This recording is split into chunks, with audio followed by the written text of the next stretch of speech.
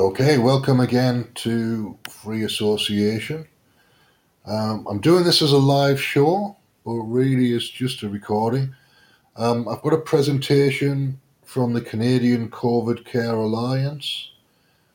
It's about 38 minutes long. This is the presentation that got Robert Malone banned from Twitter a couple of days ago. So I don't know how visual it is, but I'm gonna just let it play. And as long as there's a good commentary, I'll let it roll for 38 minutes. If it's too visual, I'll stop it and then I'll talk for a while. But let's just see. I've given them credit, so it's education and fair use. And here we go. Pfizer inoculations for COVID-19 and why they do more harm than good. We're the Canadian COVID Care Alliance, and our alliance of over 500 independent Canadian doctors, scientists, and healthcare practitioners is committed to providing quality, balanced, evidence-based information to the Canadian public about COVID-19 so that hospitalizations can be reduced, lives saved, and our country safely restored to normal as quickly as possible. We support the doctor-patient relationship and personalized care, informed consent and treatment options, free and open scientific discourse, and safe and effective vaccines. We'll begin with the most important premise in medicine. First, do no harm. The federal, provincial, and municipal governments in Canada have a responsibility to protect the health of Canadians as well as our charter rights and freedoms. Any medical approved by Health Canada must first be proven safe. Due diligence and research, as well as adherence to the established protocols of the doctor-patient relationship, informed consent, and scientific inquiry are essential to carrying out that responsibility. Deviating from those practices, causing harm, and failing to disclose risks of harm is negligent at best. It's important to understand the hierarchy of scientific evidence. When you're talking about proving things to be either safe or harmful, you need to rely on the best evidence. As you can see from the table on the right, a randomized control trial is level 1 evidence, the highest form of evidence there is. It's considered the gold standard, and it's the only way to prove that something is true. Models, which we've heard a lot of during the pandemic, are actually the lowest form of evidence, level 5 or lower, as they're considered to be expert opinion or speculation. Policy should always be determined by the highest level of evidence available, which is level 1.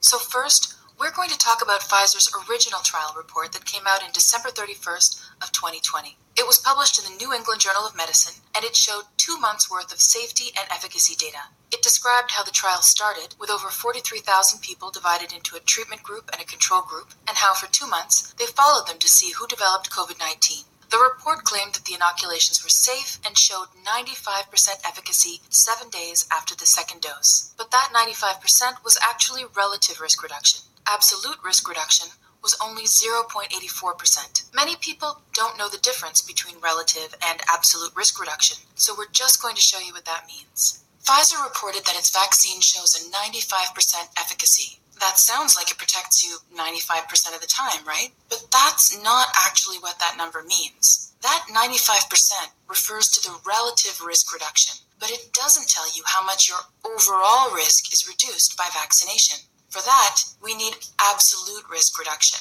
In the Pfizer trial, 8 out of 18,198 people who were given the vaccine developed COVID-19. In the unvaccinated placebo group, 162 people got it, which means that even without the vaccine, the risk of contracting COVID-19 was extremely low at 0.88%, which the vaccine then reduced to 0.04%. So the net benefit, or the absolute risk reduction that you're being offered with a Pfizer vaccine is 0.84%. That 95% number, that refers to the relative difference between 0.88 and 0.04%. That's what they call 95% relative risk reduction.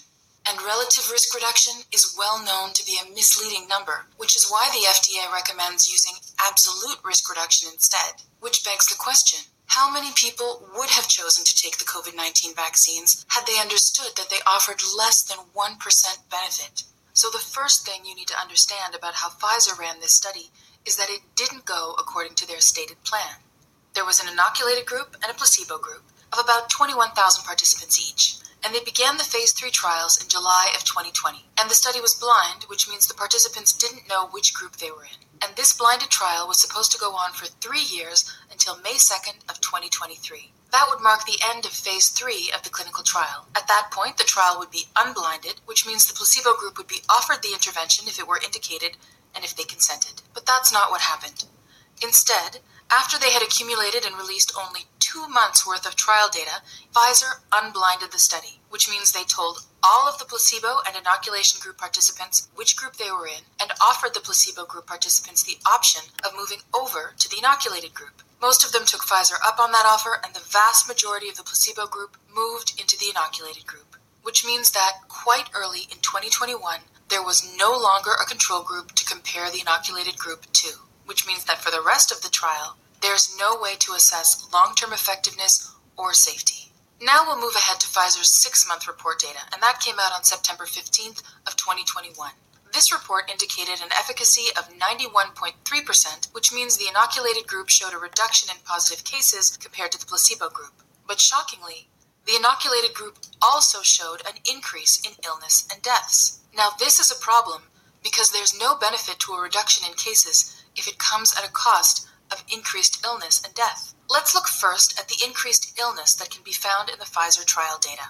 On the right, you'll see Pfizer's efficacy numbers, which they present quite proudly in their report, and it shows a reduction of positive cases of 91% in favor of the inoculation arm of the trial. On the left is a table showing the adverse events from the trial. You won't actually find it in the report itself. You have to dig into the supplementary appendix in order to find it. We've included a link to it in the PDF version of this presentation. And this table is really concerning because if you recall, the justification for the inoculations was to reduce illness and hospitalization.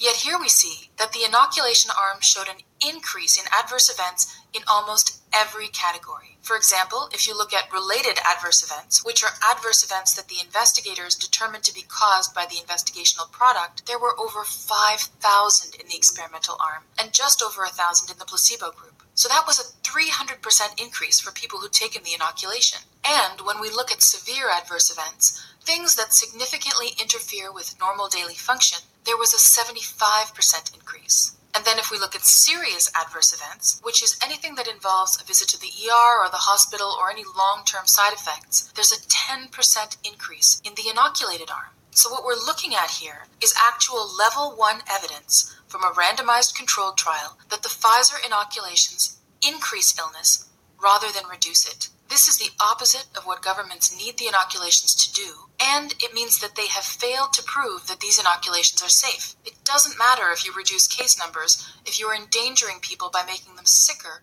than they would have been otherwise. Not only is there an increased risk of illness with the inoculations, there's also an increased risk of death. On the left, you'll see a table that shows deaths and causes of deaths that occurred prior to unblinding, meaning deaths that occurred in the first 2 months of the trial. As one of the justifications for the inoculations was to protect people from death, you would expect to see a reduction in deaths on the inoculation arm. Instead, their deaths are actually slightly higher, at 15 deaths for the inoculation arm versus 14 for the placebo arm. So that already looks bad for the Pfizer inoculation, but it actually gets worse in the months after unblinding, which is when placebo participants started crossing over and getting the inoculation, because 5 more people died, and all of them had received the inoculation. Pfizer didn't put these deaths in a table like the others. We actually found them buried in the text of the report. 3 people from the original inoculation and 2 people who had originally been in the placebo arm but had crossed over and taken the inoculation died. So that gives us 20 total deaths in the inoculation arm versus 14 in the placebo. This increase in deaths is level 1 evidence of harm because it comes from a randomized control trial. And again, these trials were supposed to prove the inoculation safe, but they didn't. Instead, they proved that the inoculations cause harm, including death. And the kinds of deaths we see here are also concerning. You can see highlighted in aqua that there were 3 deaths attributed to COVID-19 in total. There was 1 in the inoculation arm versus 2 in the placebo arm. So that's conceivably a reduction in COVID-19 deaths. But when you look at cardiovascular-related events, in red, there were 14 in total, with almost twice as many in the inoculation arm. So at this point, we have to ask ourselves, what went wrong? And if you look at how the trials were designed and executed, you can actually see how this could happen. The failures to follow established, high-quality safety and efficacy protocols were evident right from the beginning. Pfizer did not follow established protocols for vaccine development. Normally, vaccine development looks like this, with a timeline of 10 years. And as you can see, safety is a key focus. Rarely, a vaccine can be developed in as little as 5 years, but there's still a lot of time devoted to safety. For the COVID-19 inoculations, everything was done in under a year.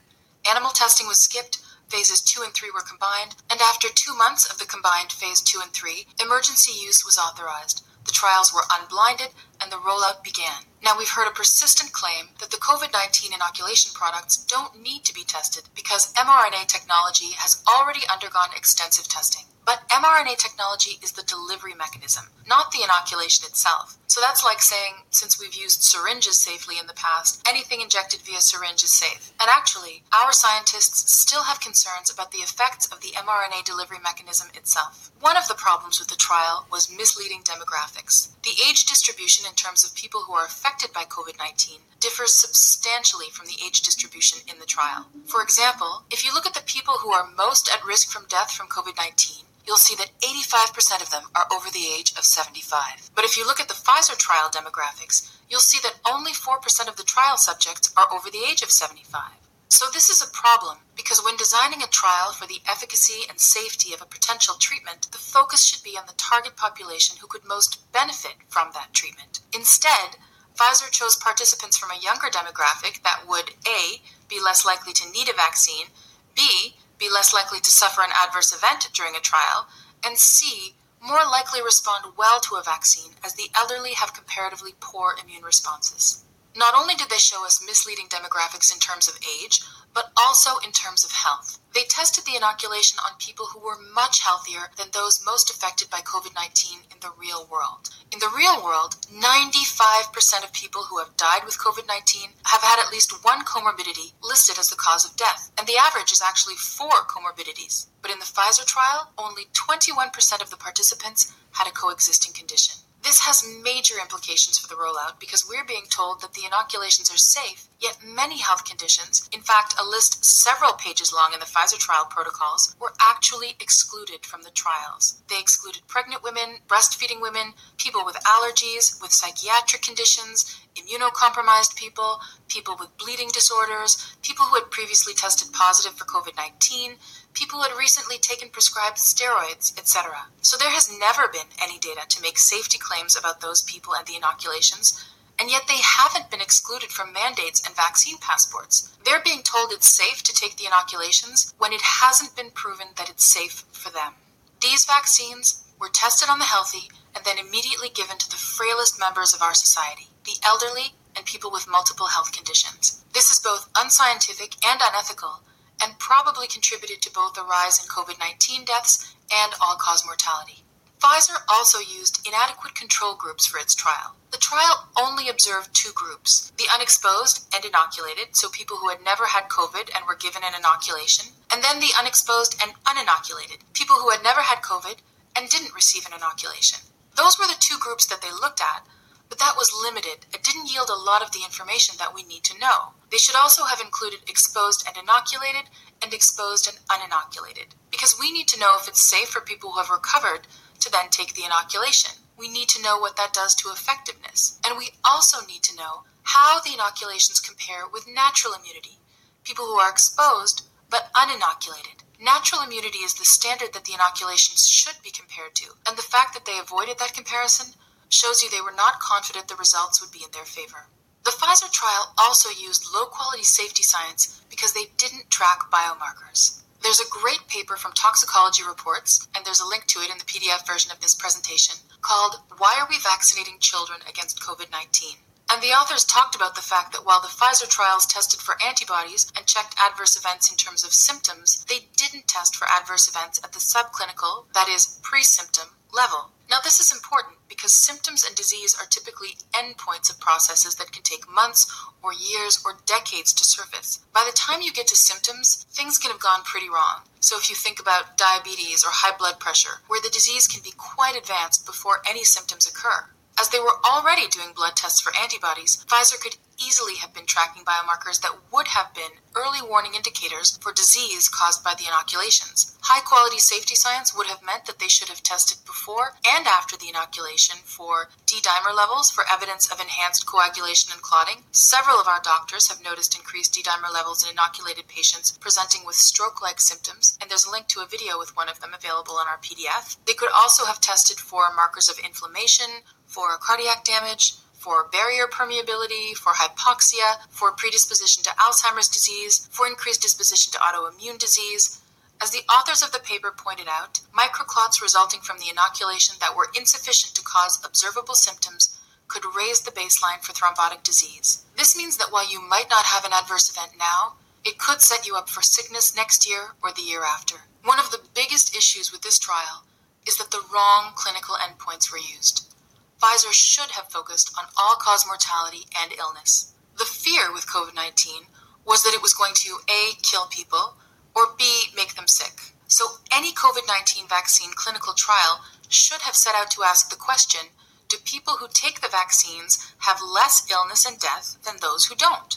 Illness and death should be the clinical endpoints. And not just illness and death with COVID-19, but any and all illness and death, in order to make sure that the vaccines are not causing harm. And this is actually well known. It was learned decades ago with cancer drug trials. At first, pharmaceutical companies used a clinical endpoint of, did the drug shrink the cancer? And if it did, they called it effective. But as it turned out, the drugs were not only killing cancer, they were killing patients. So they were forced to change the design of their trials and switch to all-cause mortality as the primary endpoint instead, to show that people who receive the drug actually live longer than people who don't. So what should have happened in this case, after the proper early safety phases of development were completed, was they should have asked the question, do people who take the vaccines have less illness and death than those who don't? And if the answer was yes, they should have proceeded to long-term safety studies. And if the answer was no, they should have gone back to the drawing board. And that's the scientific method. Instead, what actually happened, without the proper early safety phases of development having been completed, was that they asked the question,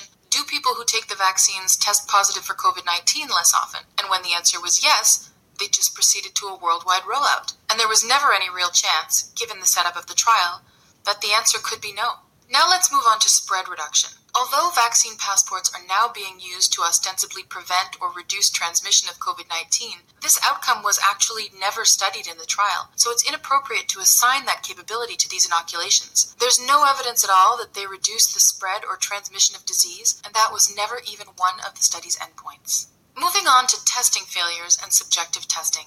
The Pfizer trials did not test all participants for COVID-19. Instead, they instructed their investigators to test only those with a COVID-19 symptom and then left it up to their discretion to decide what that was. So that means that asymptomatic infection would be missed entirely. And it means a high level of subjectivity was introduced to the study because an investigator actually had the ability to sway the results by deciding to test or not to test. This lack of objective, systematic testing actually makes the results of the trial unreliable. All participants should have been tested. There's considerable missing data in the study, which is also concerning. First of all, let's just go over the endpoint data again. So the endpoint, as you recall, is confirmed COVID cases, and in the original trial, the results of which were published on December 31st, 2020, the inoculated group had 8 cases, and the placebo group had 162 cases, and that meant a 95% relative risk reduction in favor of the inoculation arm. But when you're dealing with such a small number of cases, any change could impact the results significantly, which brings us to the loss to follow-up numbers. So loss to follow-up means that they actually lost touch with these subjects and they can't confirm whether they got sick or not, whether they even died. They don't know. So as you can see, there's 80 loss to follow-up participants in the inoculated group. That's 10 times more than the confirmed COVID cases that they had. So if a significant proportion of those 80 had actually been positive for COVID-19, it would actually dramatically change the results. And it gets worse because there were also what's called suspected but unconfirmed cases. This means that these people were actually identified as being symptomatic for COVID-19, but they were never actually tested for it. Discretion for testing, if you recall, was left up to the investigator. If even a small proportion of them were positive, it would present a real problem for the overall results. The fact that the loss to follow-up and suspected but unconfirmed numbers are higher, and here even significantly higher, than the endpoint numbers means that this data is unreliable. The study should not have been accepted. In normal scientific practice, they would have returned to investigate further. Now, you may say there were also high numbers of loss to follow-up and suspected but unconfirmed in the placebo group as well, but that actually still could have changed the results significantly, and we'll show you why. So here you can see the confirmed cases, symptoms plus PCR test, which give us a 95% relative risk reduction. And here we have a much greater number of suspected but not confirmed cases. So there are COVID symptoms but no PCR tests. If we assume that all of them were positive for COVID-19 and add them to the cases that were confirmed with tests, you can see that the overall numbers of positive cases are much higher on both the inoculated and placebo arms, with the placebo still having a higher number of cases. However, the difference in proportion between them has changed, and the relative risk reduction number is now down to only 19%.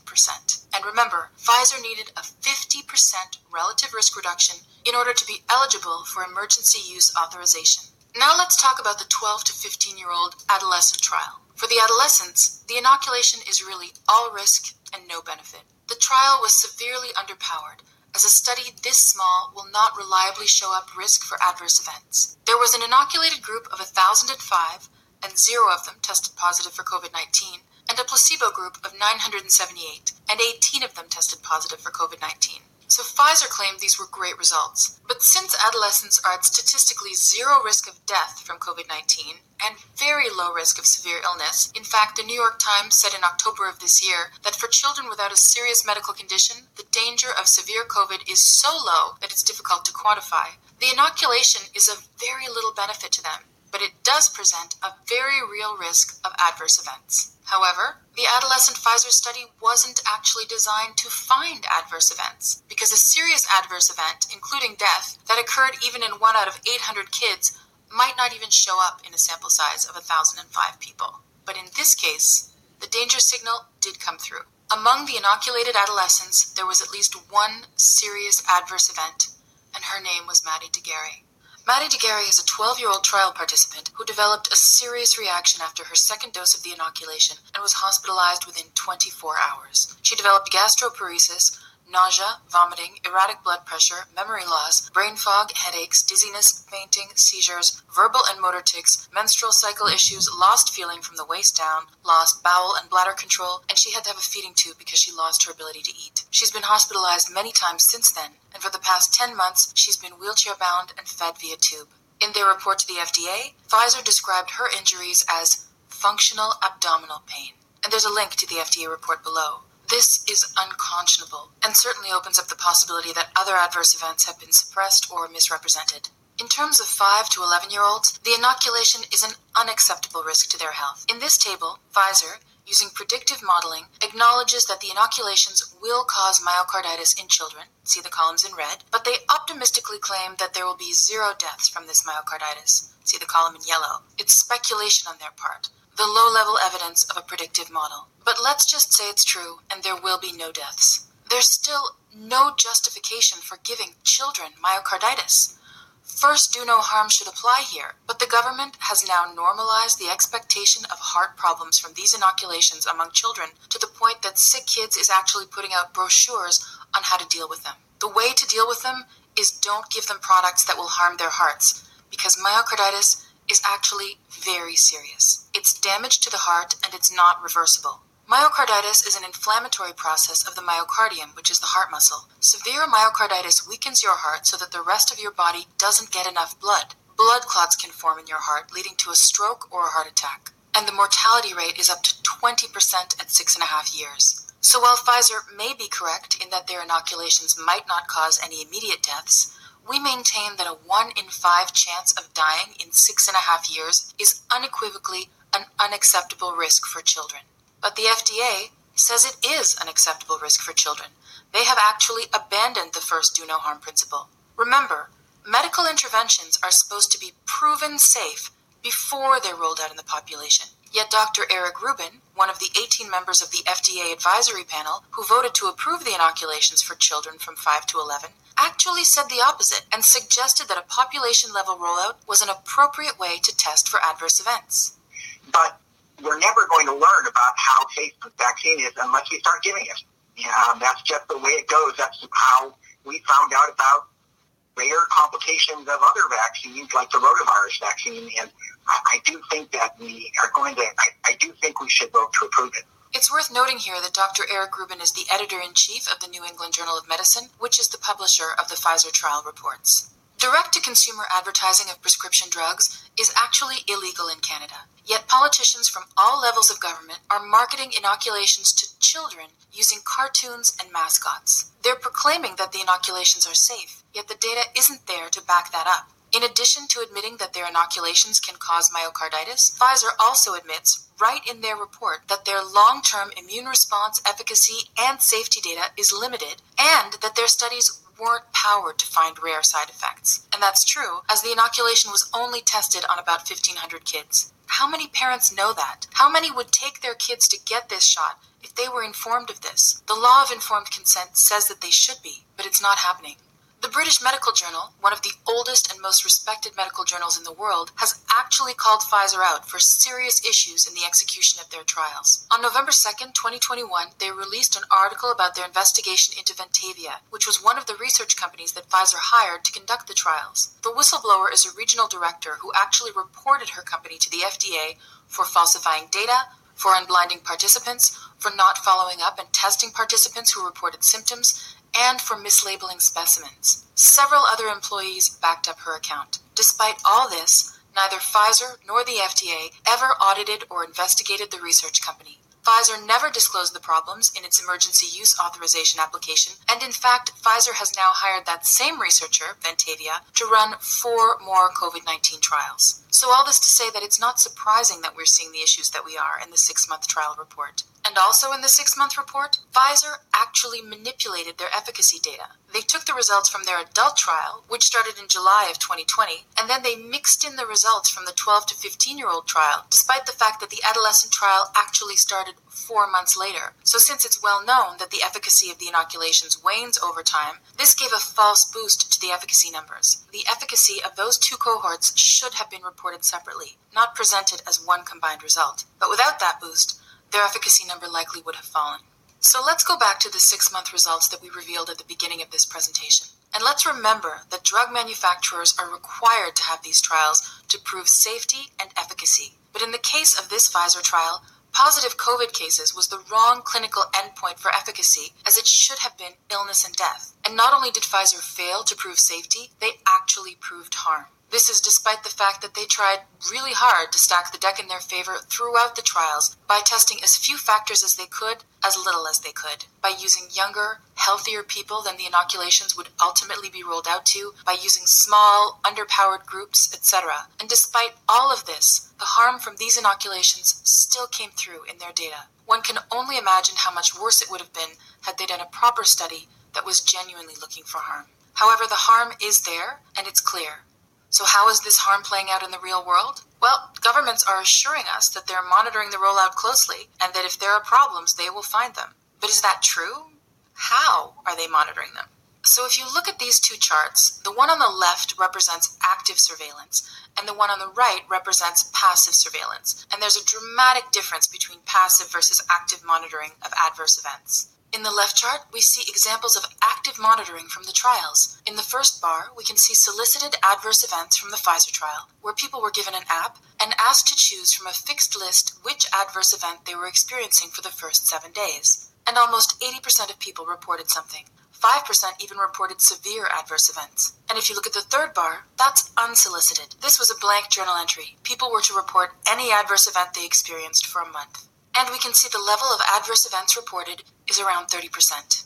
Then we go to the chart on the right. That chart represents the passive surveillance system that the US, Canada, and UK governments are using for the vaccine rollouts. In our countries, the government waits for enterprising doctors and individuals to report adverse events to them. Health Canada not only waits, but actually gatekeeps. It's very difficult to report a COVID-19 inoculation adverse event in Canada. A doctor has to do it on their own time, and it's an involved process, and then it goes through several levels of bureaucratic approval before Health Canada even sees it. And then they decide whether or not they think it was related to the inoculation. The result is that adverse events don't show up. It's not reasonable to believe that an inoculation that elicited adverse events in 78% of trial subjects elicited essentially zero adverse events in a population-wide rollout. What's happening is that the signal has been lost. It's not that those adverse events are gone, it's just that we're not finding them because we're not looking for them.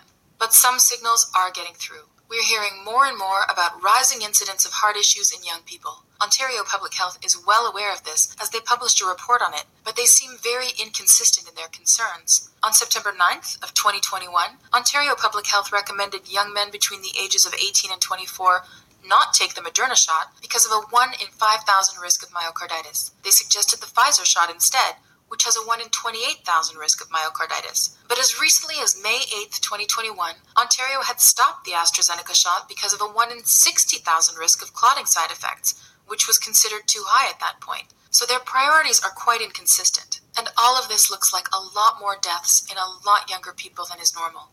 And it seems to be especially showing up in athletes, people who really push their heart rates up when they're exercising. A German news site actually put together a list of over 75 known cases of athletes collapsing and even dying in the last 5 months. The link is here, and you can check it out in the PDF version of this presentation. And an Israeli news site analyzed the number of sudden deaths on the pitch or in mid-play of members of the International Football Association, FIFA. Over the past 20 years, the average number of FIFA sudden deaths on the pitch was 4.2 per year. But in 2021, there were actually 21 deaths, 5 times the normal average. These incidents are supposed to be rare, and we can't ignore that they no longer are. High school senior is in the hospital after collapsing on the tennis courts. Breaking new details on the deaths of a high school soccer player. Finland, Denmark's star man Christian Eriksen collapsing towards the end of the first half. The Kennedy High community mourning tonight after one of their high school football players died. A South Carolina high school football player has died after collapsing at football practice. Star college basketball player collapsing on the court. We want to warn you, the video may be difficult to watch. Florida Gators star Keon. That video actually goes on much longer. We've included the link in our PDF if you'd like to watch the whole thing. On November 17th, 2021, the FDA released the first batch of what will ultimately be over 300,000 pages that they were ordered by a court to provide to satisfy a Freedom of Information request by a group called Public Health and Medical Professionals for Transparency, who wanted access to the data used by the FDA to approve Pfizer's COVID-19 inoculations. Now, the FDA didn't actually want to give it to them, and they've asked the court to give them 50 years to release the documents. And it's easy to see why. Because the post-marketing pharmacovigilance report submitted to the FDA, where Pfizer tracked real-world events occurring in the first 2.5 months of the rollout, was extremely disturbing.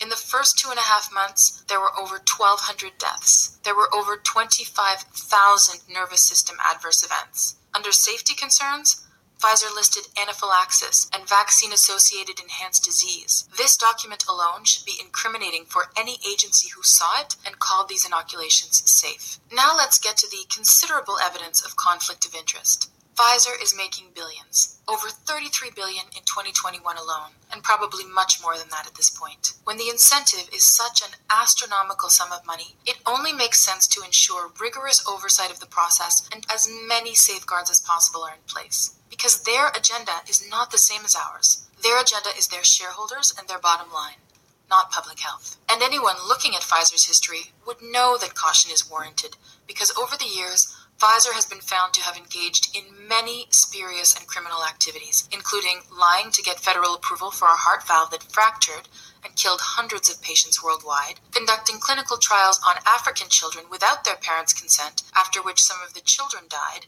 bribing doctors, suppressing research, manipulating studies, withholding information that its products caused cancer, fraudulent marketing, and many more. They've paid billions, actual billions in fines and settlements for their actions. And if you want to read the details for yourselves, you can check out these links on the PDF version of the presentation.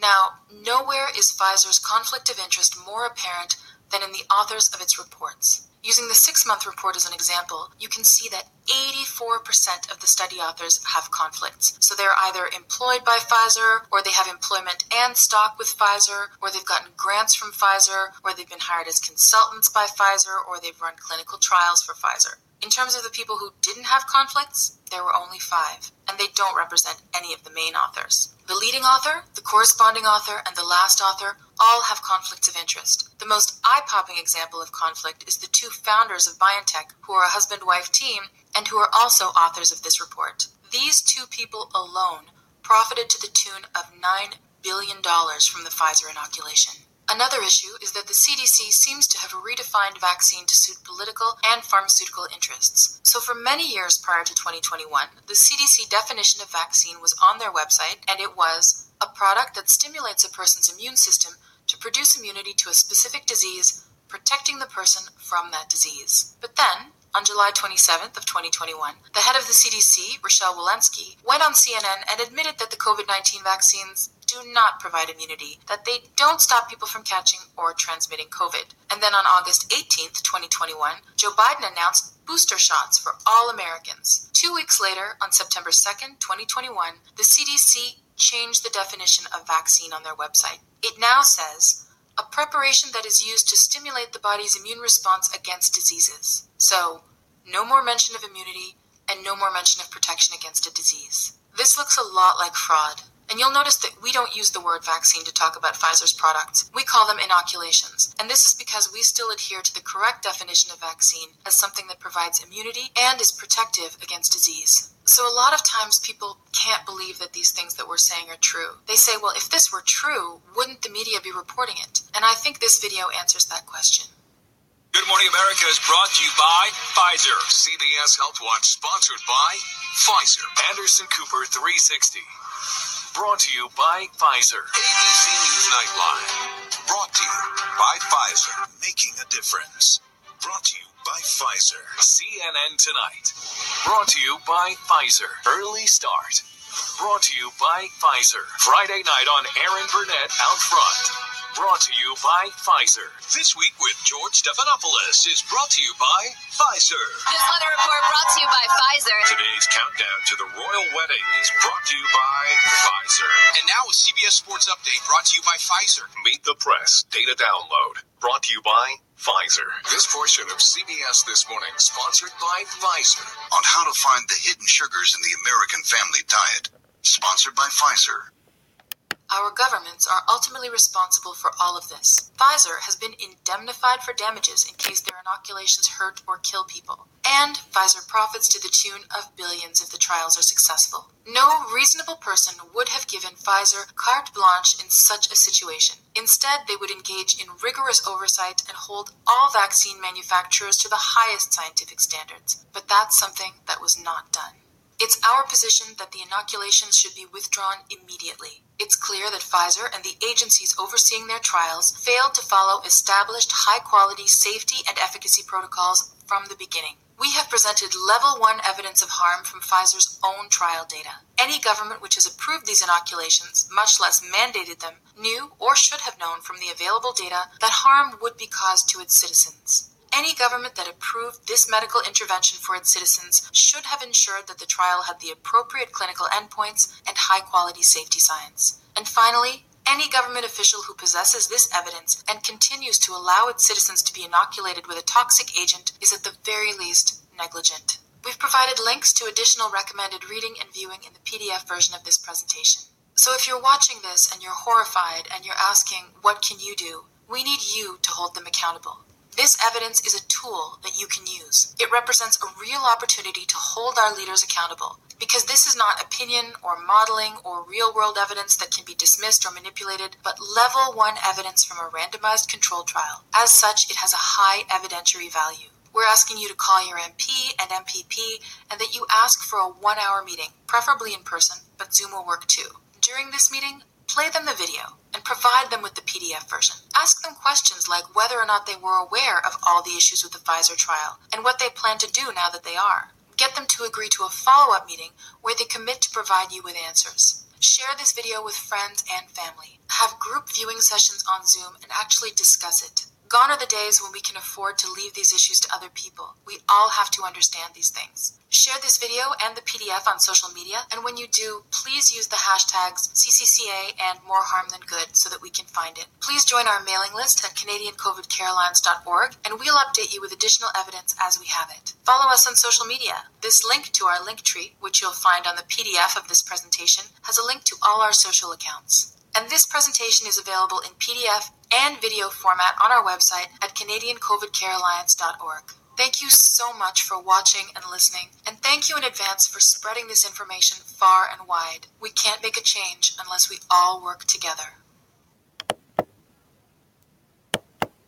There you go. That's the presentation that Dr. Robert Malone shared on Twitter that got him suspended from Twitter. At least that's the one he thinks has done it. So that's all from me for the moment, and I'll see you again soon.